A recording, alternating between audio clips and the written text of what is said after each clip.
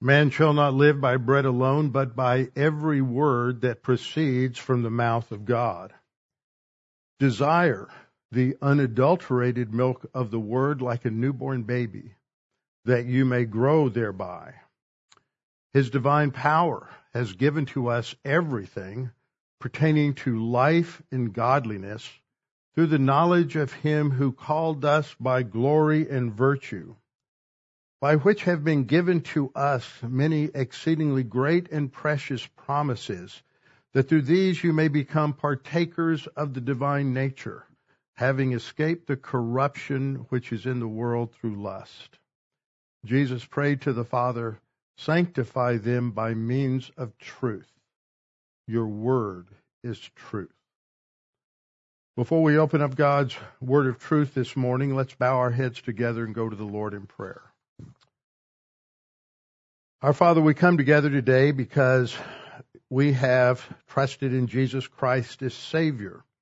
We have read in the Scriptures of His high priestly prayer in John 17 that we are to be sanctified by means of truth, that your word is truth, and that from Genesis to Malachi in the Hebrew Scriptures and from Matthew to Revelation, this reality that there is absolute truth that is true for all people at all times in every nation, every peoples, every tongue.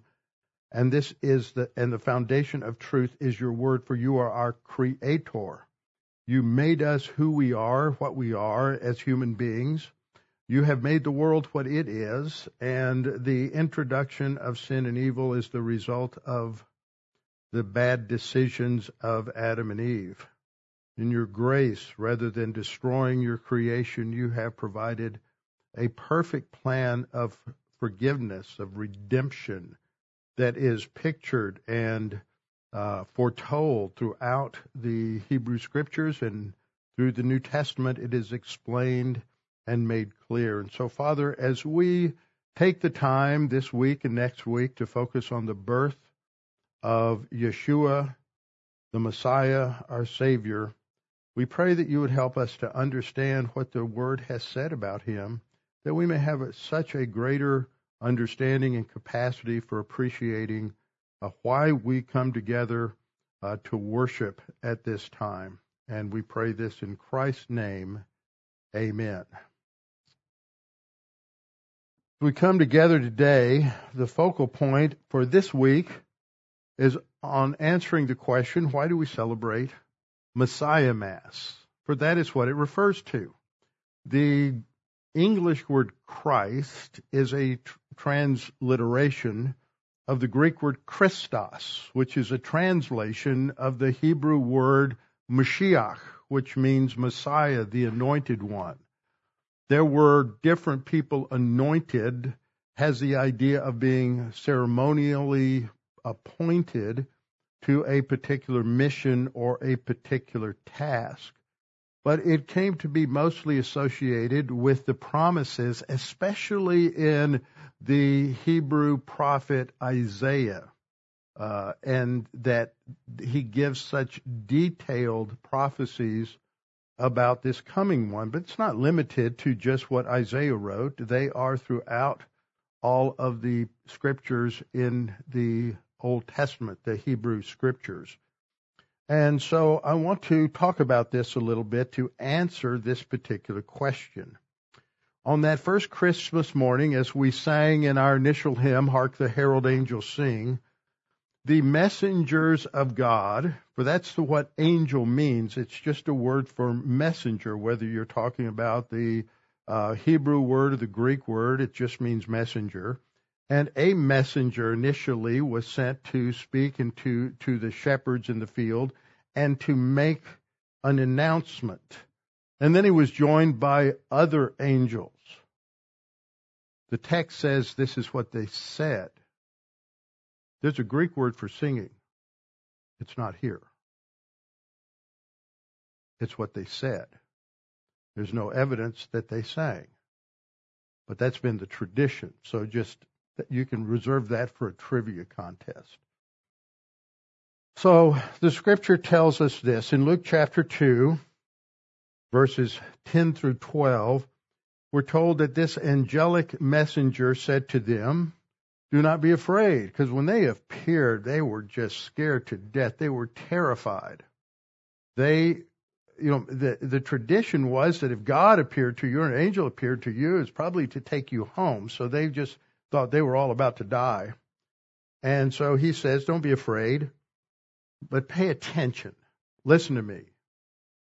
For I bring you good news of great joy, which will be to all people, not just to the priests, the Levitical priests, of whom these shepherds were most likely part of, but also the Jewish people and Gentiles, to all people. That was promised and prophesied in various places in the Old Testament, that the Messiah of Israel was not just coming for the Jewish people, but he was coming to provide redemption for the entire world.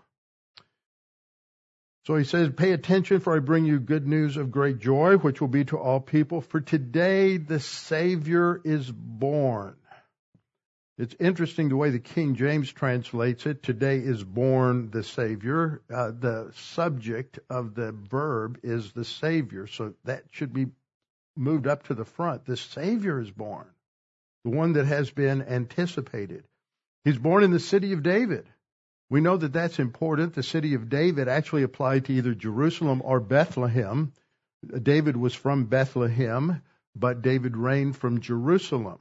And this is a reference to Bethlehem, as stated earlier in the account in Luke 2, and is prophesied in Micah 5:2 that the Messiah would be born in Bethlehem of Ephraim, and that would be one way in which they could identify the coming of the Messiah. And so the messenger says, today is born the Savior in the city of David. He is Messiah, Mashiach, Christos. He is Messiah the Lord. What a phenomenal thing to hear. And then he says, and this will be the sign to you. You will find a baby wrapped in strips of cloths lying in a manger. Now, we have to remember that when the angelic messenger announced this, and called him Messiah, called him the Son of God, the only way that they had of knowing anything about the Messiah was from the Hebrew Scriptures.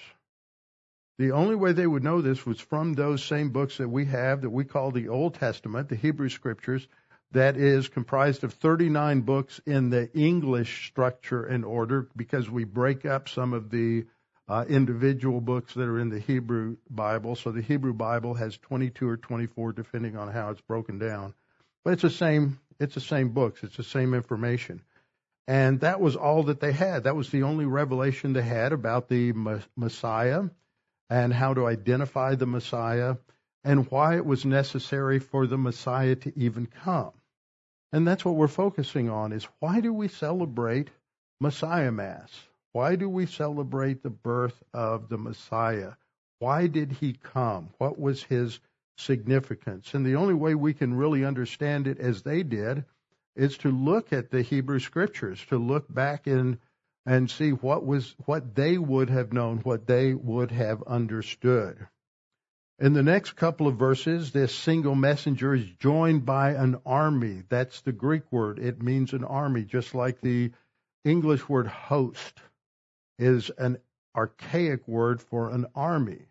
So literally translated, it means there was this heavenly army praising God and saying, glory to God in the highest, and on earth peace, goodwill toward men. Now, some of you have other translations. There are some translations that say on earth peace I've forgotten how they translate it. I don't read that very much. On earth, good peace to men with whom God is well pleased. That's how they translate it. And that is found in some manuscripts. But it is not found in the vast majority of manuscripts. The reading we have, and they want to go that way because, well, the argument is a theological argument, that it is only for those who are already focused on God that they're going to have peace. Well, that's true, but that's a misinterpretation of what is going on here. The better reading is goodwill toward men. We must be reminded that this word goodwill, eudokia, is often a reference to that which is God's blessing, God's goodwill, God's grace to men. And so we have passages like 1 Timothy 2:3, for this is good and acceptable in the sight of God our Savior. And verse 4 goes on to say, who desires all men to be saved and come to the knowledge of the truth. That is God's desire. He wants all to be saved. He's not making it difficult. He wants all to be saved. And other passages talk about how he has such patience and long suffering because the longer he waits before he brings things to a close, the more that will be saved. And so God is long suffering and he is patient in this way. And what this announcement is really saying is that this one who has come will bring peace, not the kind of peace that means the absence of armed conflict, the absence of wars, but he would bring the basis for peace, which is peace between God and man. We have a passage in Romans 5:1 that summarizes this work. Romans 5:1 says, therefore, having been declared righteous by faith, we have peace with God through our Lord Jesus Christ. And I want you to pay attention to how that's structured. We're declared righteous first logically, and because we're declared righteous, we have peace with God. I want to key in on that word righteousness today as we go through some of these passages in the Hebrew Scriptures. The book of Job, I believe, was probably the first book. Maybe Moses wrote it. We don't really know who wrote this book of Job, but I believe it's the oldest and first for a variety of reasons. But this is the story of a man who goes through some serious, significant adversity and suffering. He does so as part of displaying evidence of his love for God, because God has pointed him out to Satan and said, consider Job. And Satan says, well, the only reason he worships you is because you give him all these things. He's the richest guy around and he has all these children and everything, but let me just have my way with him and he'll be cursing you before long. And so Satan, through a couple of different stages, takes away his children, his wealth, his possessions, leaves him with a wife who just says, just curse God and die. But he refuses to do that. He blesses God. And then he has three friends when he's lost his health and he's just sitting there in absolute physical pain and misery. They come up. We all wish we had three friends like this. We probably do. And they all tell him that all this suffering is just because of something he did. And over again in Job, it says that God says that Job is upright and blameless and he follows me. So God's not blaming him. He's showing Satan that here, even in suffering, godly people trust God, trust Christ. Even if they don't understand it, they trust God. And one of the men, one of his friends, though, and each of the friends said several things that are true and some things that are not true.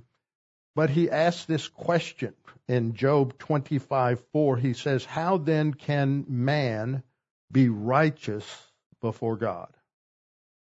See, that's the question. How can we be righteous before God? How can we, as corrupt sinners, as those who are far from perfect, ever measure up to the absolute perfect standard of God? A lot of people think they can do it through following rigorous rules and regulations. Other people think that it's just being strictly moral. Others think it's good intentions. There's lots of different options. But the thing is, that doesn't always work. This word for righteous is the word we'll trace through a number of passages today. It is the word sadek. That is the verb form, and it means to be just or to be righteous or declared righteous. It is used often in a forensic term. That ought to be a term that any of you should know by now. Some people accuse me of using big words. But if you watch NCIS or CSI, any of the permutations of that shows that are always talking about forensic analysis, you know it has something to do with crime and justice and judgment. So that's what this is talking about. It is a judicial issue. And we are declared righteous, Scripture says. We are not made righteous. God imparts to us righteousness. He imputes to us righteousness. He does not impart righteousness to us. How does he do that? It's a question that we need to understand. So first, the problem. Here we have God, the triune God, the creator God. We are told in Scripture that he is perfectly righteous. That is the standard of his character. He is the standard. Righteousness has to do with conformity to a standard. Justice is the application of that standard to his creatures. So we're told that he is just. Abraham said, "How shall not the judge of all the earth do right?" That is before the judgment on Sodom and Gomorrah. And so he recognizes that, number one, this God is omniscient. He knows all of the knowable. You can't fool him. You can't trick him. You can't try to shade the truth. He knows everything. So when he makes a decision, it's going to be based on his perfect righteousness. And we'll see the passages that teach that. Across the way, we now have man who is fallen. He is sinful. He lacks righteousness. He is minus R for righteousness. And he lacks justice also. I didn't put the minus there, but it should be there. It's tzaddik. So that's each human being. So we can't measure up. We're born spiritually dead. Scriptures teach. And we'll see that as Isaiah says, all of us. Notice Isaiah, this great prophet to the Jewish people, says all of us. He includes himself in that. And you'd think that people would think, well, Isaiah, if you're not righteous, how in the world can we ever be righteous? And that's his point. All of us have become like something unclean. And all of our righteous acts, not our unrighteous acts, not our sins, he says all of our very best, our tzedakah, the best that we can do, all of our righteous acts are like a polluted garment. All of us wither like a leaf, and our iniquities carry us away like the wind. So how is it that we can be declared righteous? That's the real issue. That's what the coming of the Messiah was all about in one sense. So we're just going to break it down into about 8 different points as we go through this. First of all, God created each of us to have a personal and intimate relationship with him. God created you because he wanted to have a personal relationship with you. God is capable of having a personal relationship because God is a personal God. The God of Abraham, Isaac, and Jacob is a God who was worthy of friendship. Abraham was called the friend of God. He has all of the attributes of a person. He thinks, he reasons, he communicates, he has expresses desires, expresses his will. And in Genesis 1:27, we read that he created us as a counterpart to him, and as a finite counterpart to him. He created us in his image and likeness, the text says, in order that we might have a personal, intimate relationship with him. So Genesis 1:27 says, so God created man in his image. In the image of God, he created him, male and female, he created them.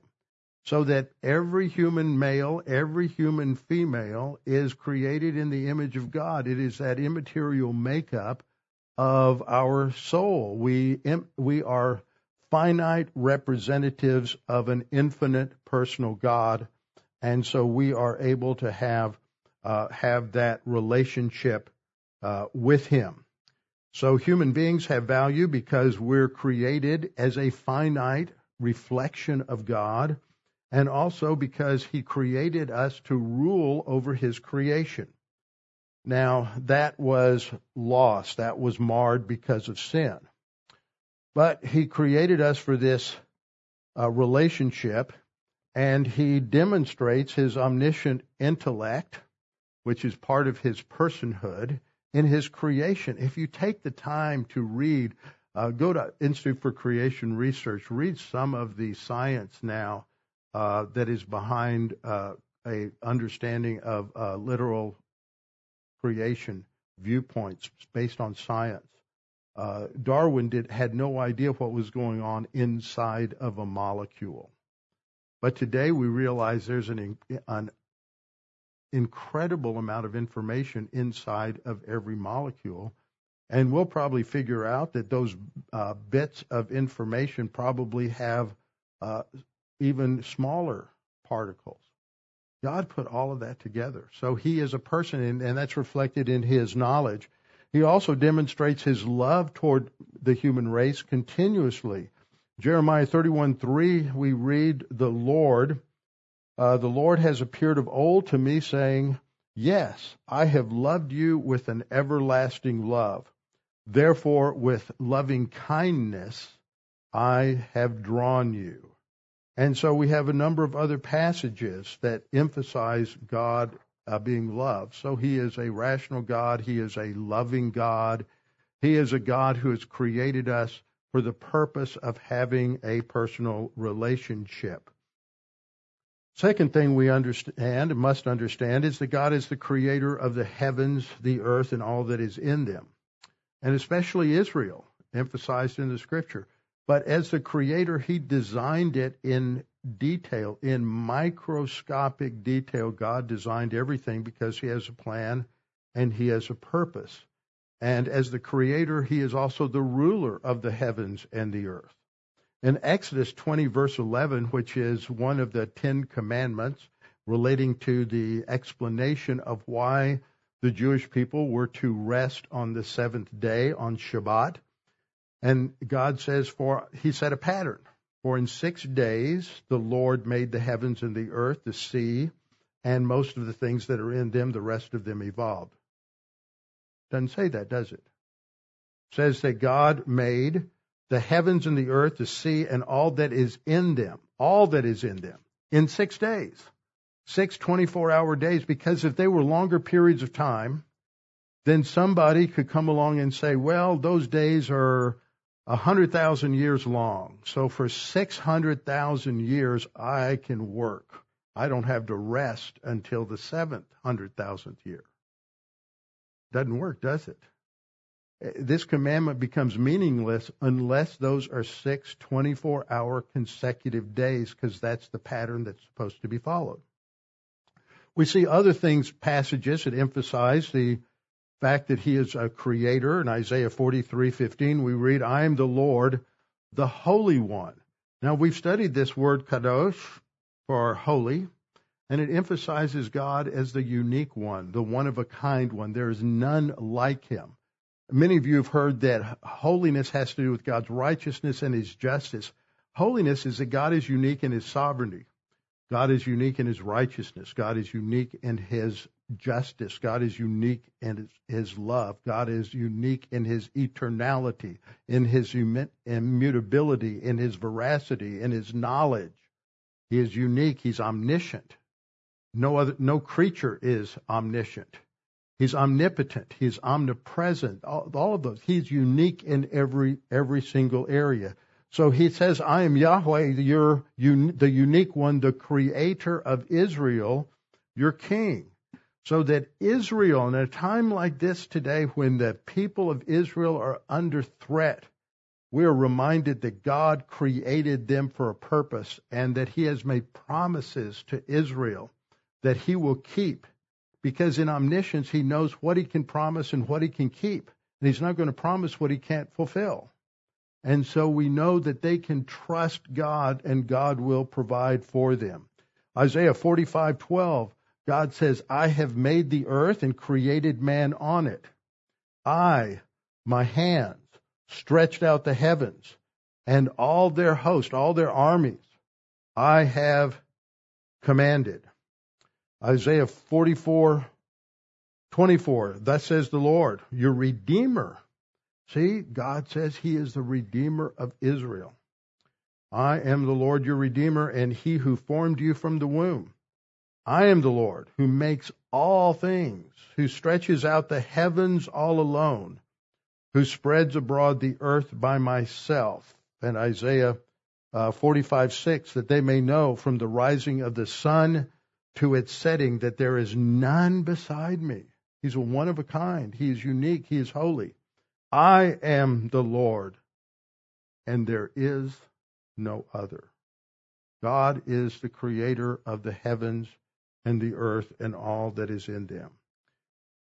And third, God wants us to know Him personally. Jeremiah 24:7 says, then I will give them a heart to know me, that I am the Lord, and they shall be my people, and I will be their God, for they shall return to me with their whole heart.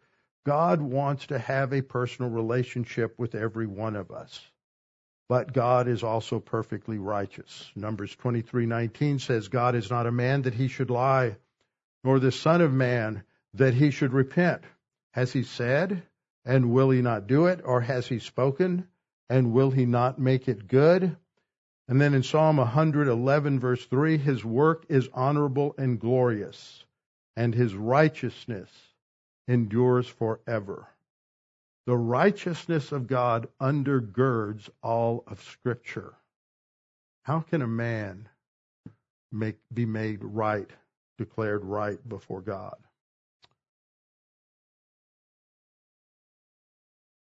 Second, God cannot have a personal relationship with us after Adam's sin, because we are sinful and separated from Him.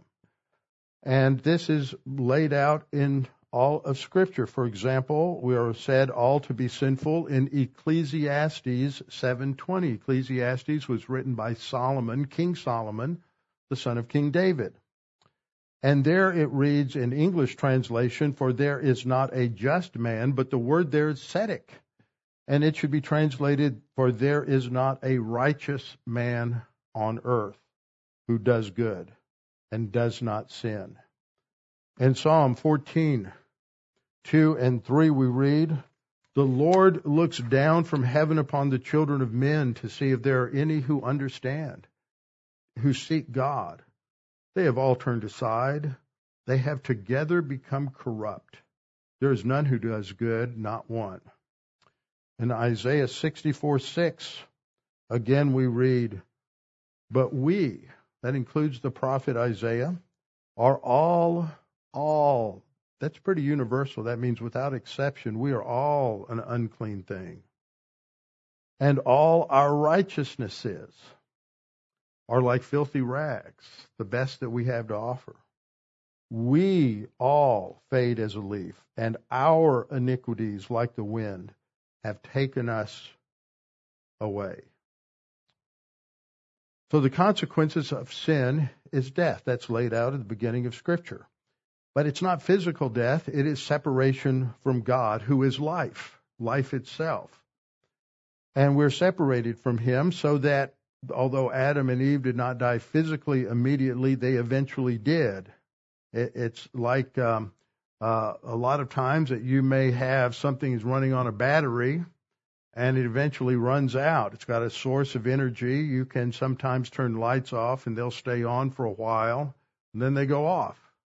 We're cut off from the source of life. So it's not a physical death. It's a spiritual separation that eventually results in physical death. In Genesis 2:17, God said to Adam, of the tree of the knowledge of good and evil you shall not eat, for in the day. See, not 930 years later when Adam died physically, but in the day that you eat of it, you shall surely die. So he didn't die physically. He died spiritually, separated from God. As a result of that, when Adam and Eve sinned, then God drove out the man, and He placed cherubs, an army of cherubs surrounding the garden, and a flaming sword which turned every way to guard the way of the tree of life. In Ezekiel 18:20, we read, "The soul who sins shall die." Ezekiel is another of the later prophets around the time of the Babylonian invasion and destruction of Jerusalem. And then in Isaiah 59:1 and 2, "Behold, the Lord's hand is not shortened that it cannot save, nor his ear heavy that it cannot hear.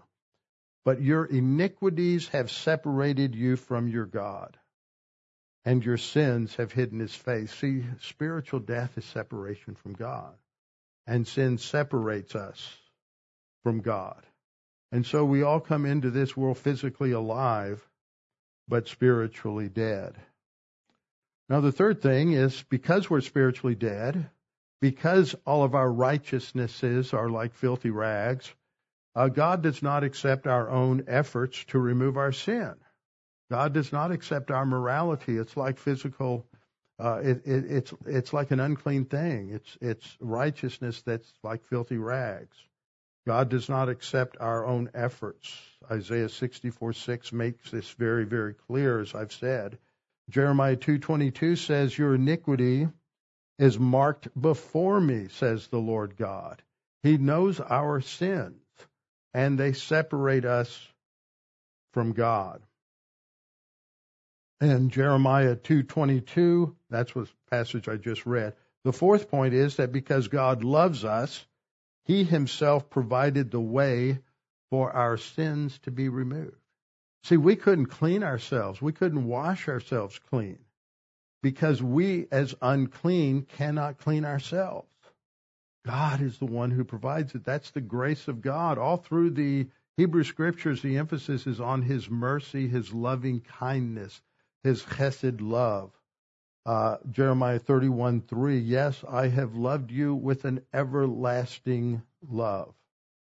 Therefore, with loving kindness I have drawn you." God draws us, Isaiah says, through his word, through the Holy Spirit, and through the nonverbal revelation of himself in his creation. So God loves us. Second thing we see here is that God himself provided the way for our sins to be totally removed, forgiven, and forgotten. Again, Isaiah, who wrote around 700 to 740 BC, long before there was the destruction of Jerusalem the first time, long before many of the other prophecies were given, yet Isaiah gives us much more. In Isaiah 43:25, he said, "I, even I, am he who blots out your transgressions for my own sake."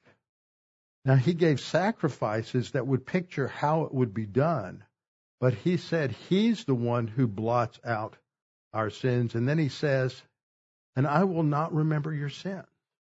Now, I know most of you have a problem because you remember some of your sins and you're still shocked by them. God doesn't remember them. You confess your sin, he cleanses you of all unrighteousness and removes your sins as far as the east is from the west. When we bring them back up, when we dredge them back up again, either through guilt or just memory, we're just repeating them again. And it's like we're saying, "God, I really don't believe what you said in 1 John 1:9, so I've got to wallow in my guilt for a while." And that's just another sin. So we have to confess that and then move on. Fifth point is that God provided solution through a blood sacrifice. In the Old Testament, there were many different sacrifices. In the Garden of Eden, after Adam and Eve sinned, the Scripture says in a very, very abbreviated statement that God clothed them with animal skins. It's real easy to read past that, and I went over this in detail on Tuesday night when I went through teaching about justification. But as someone who is a hunter and does all of the butchering and cleaning and preparation and everything of the animal, it takes a long time. It's a lot of blood. It's dirty. It's messy. Once you have the hide, you have to treat it. You have to clean it really well, and then you have to treat it in certain ways so that the leather will be supple and you'll be able to use it for clothing. Otherwise, it will become very hard and very brittle very quickly, and it's unusable after that. And so I think that this took maybe a couple of days in order for God to teach them everything that they needed to know about sacrifices. But as I pointed out Tuesday night, there's a lot that is covered before the flood. You're talking about a period of 1,800 years, and it's only about 4 or 5 people were told about, if that, in detail. And so much is left out. We're just told this matter just enough because God's tracing why he had to call Abraham and why he called the Jewish people. That's what's going on there. And then he had to begin to teach them about sacrifice, and that's in the Mosaic Law. And he explains sacrifice more fully there. And in Leviticus 17:11, he says, "For the life of the flesh is in the blood, and I have given it to you upon the altar." And it's translated in a lot of translations to make atonement. But the word atonement, look at it. It is A-T-O-N-E-M-E-N-T, 3 syllables, at one meant. It was a manufactured, made up, coined English word to explain the totality of what Christ did on the cross. And it really focuses sort of on reconciliation, which of course is related to peace with God.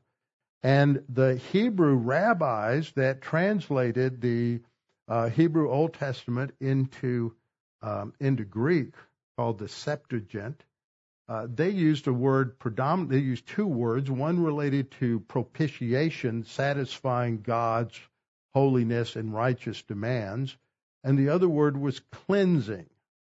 Okay, and I think in a lot of these places it has more the idea of cleansing than propitiation.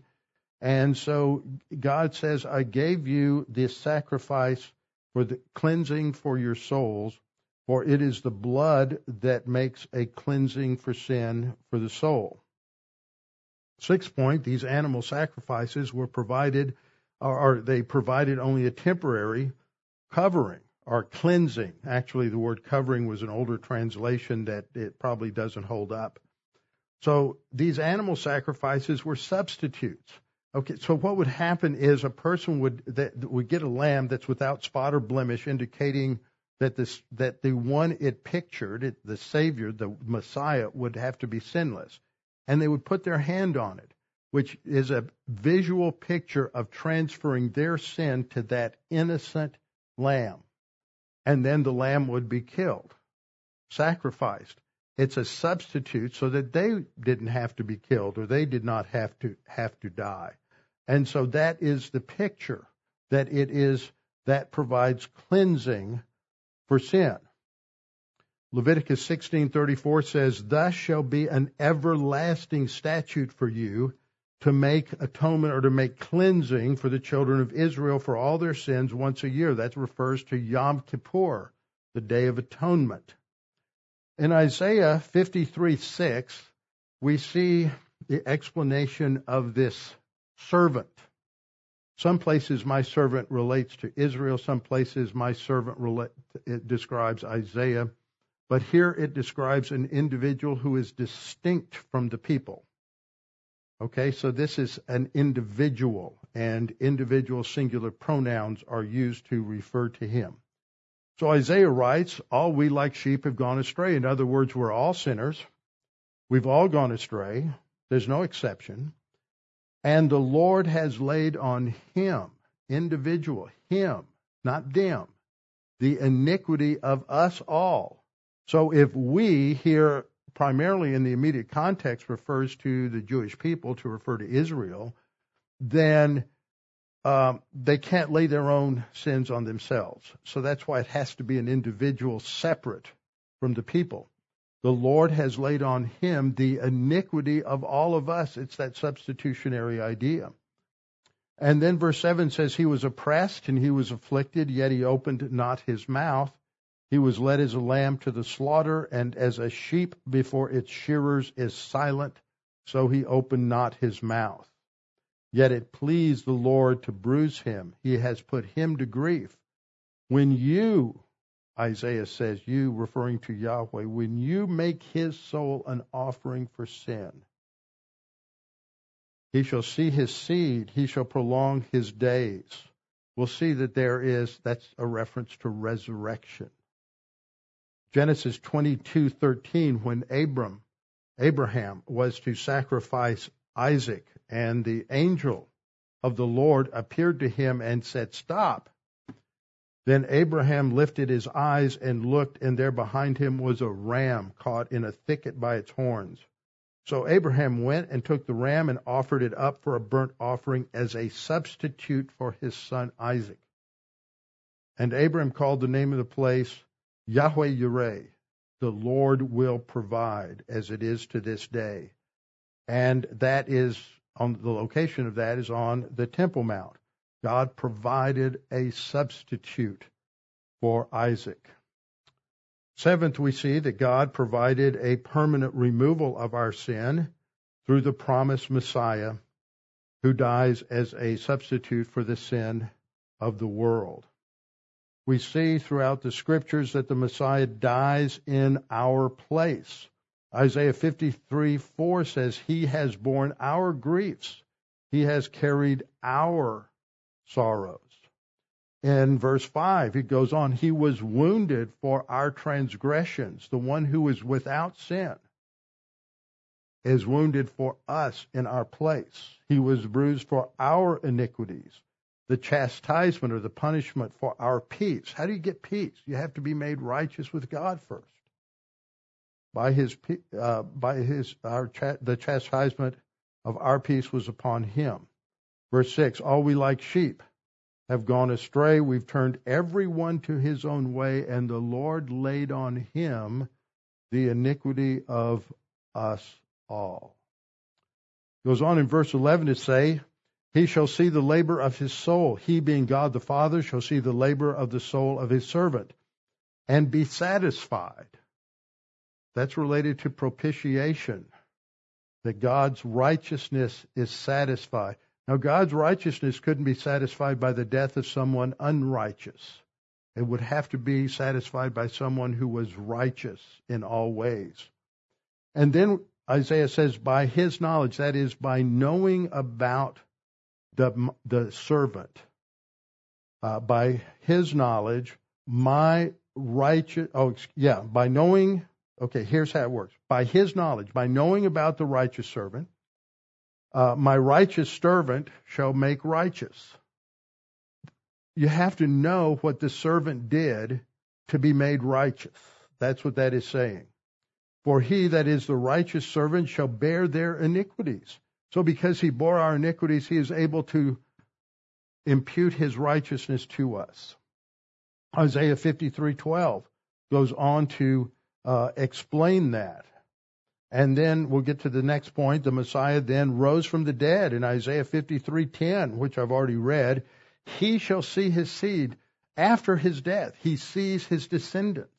That's talking about resurrection. And he shall prolong his days. He shall continue to live after he gives his life. He will be raised from the dead, and the pleasure of the Lord shall prosper his hand. Psalm 16:10 says, for you will not leave my soul in Sheol, nor will you allow your Holy One to see corruption. The Holy One refers to the Messiah. He would not go into the grave and have his body go through decay. So our eighth point is this, drawing a conclusion.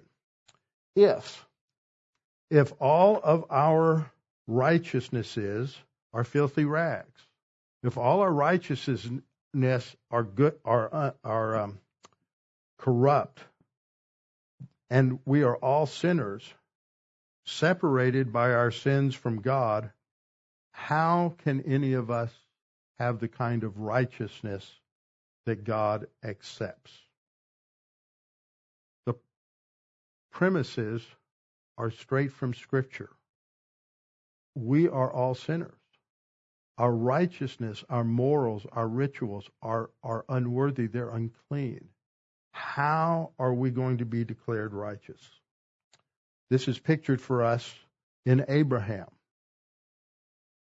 In Genesis 15:6, we're told, and he, referring to Abraham, and correctly translated because it's referring to a previous event, he had already believed in the Lord, and he, that is the Lord, accounted or imputed it to him for righteousness. So that Abraham believed God, the promise that he had made to Adam and Eve in the garden, that the seed of the woman would destroy the seed of the serpent. And that was the first indication of what the one to come would do.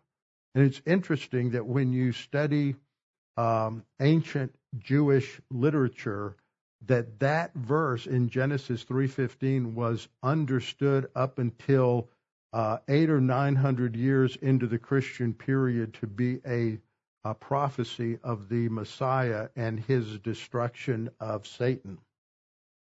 Genesis 15:6, he believed God, so that justification, or being declared righteous, was based on faith. Habakkuk 2:4. Now, Habakkuk was a prophet much later, and he said, "Behold the proud, his soul is not upright in him." His soul is not righteous. The arrogant one, his soul is not righteous, but the righteous, the Sadiq one, the one who has been declared righteous, shall live by his faith. Righteousness is by faith in the saving promise of God. Isaiah 53:10 tells us, look at the second line, when you make his soul an offering from sin, God made the soul of the suffering servant a sacrifice for sin. And then in verse 11, he, the Lord, shall see the labor of his servant's soul and be satisfied. By his knowledge, my righteous servant shall make righteous, shall declare righteous. His work is what's necessary in order to be declared righteous. For he, that is the righteous servant, shall bear their iniquities. As with Moses and David, God wants us to believe in the Messiah. That's it. We can't work our way to heaven. We can't earn our way to heaven. We can't be good enough, kind enough, loving enough, gentle enough, righteous enough, because none of that's good enough. God has to do it for us. Deuteronomy 18:15 made a promise that has always been understood by Jewish rabbis going back to ancient times, not so much in modern times, but in medieval and earlier, that this was a messianic prophecy. The Lord your God will raise up for you a prophet like me. Moses is talking. This is going to be a prophet like me, but someone greater. And it wasn't Joshua. He's not talking about Joshua. He will raise up a prophet like me from your brethren. Him you should listen to. That's a command. Listen to him. Psalm 2:7 says, I will declare the decree. The Lord has said to me. So someone is speaking. Who's speaking? It's a son of David. You are my son. Today I have begotten you. This is a messianic prophecy. And so David then writes, kiss the Son lest he be angry, and you perish in the way, when his wrath is kindled but a little. Blessed are all those who put their trust in him. So that is what we are to do, to put our trust in the Messiah.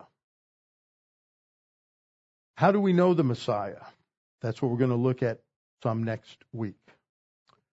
Our final point, the Messiah is Yeshua of Nazareth, who fulfilled many more than 10 prophecies.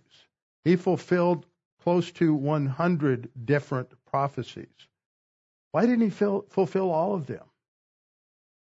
He didn't fulfill all of them because his messianic claims were rejected and he was crucified.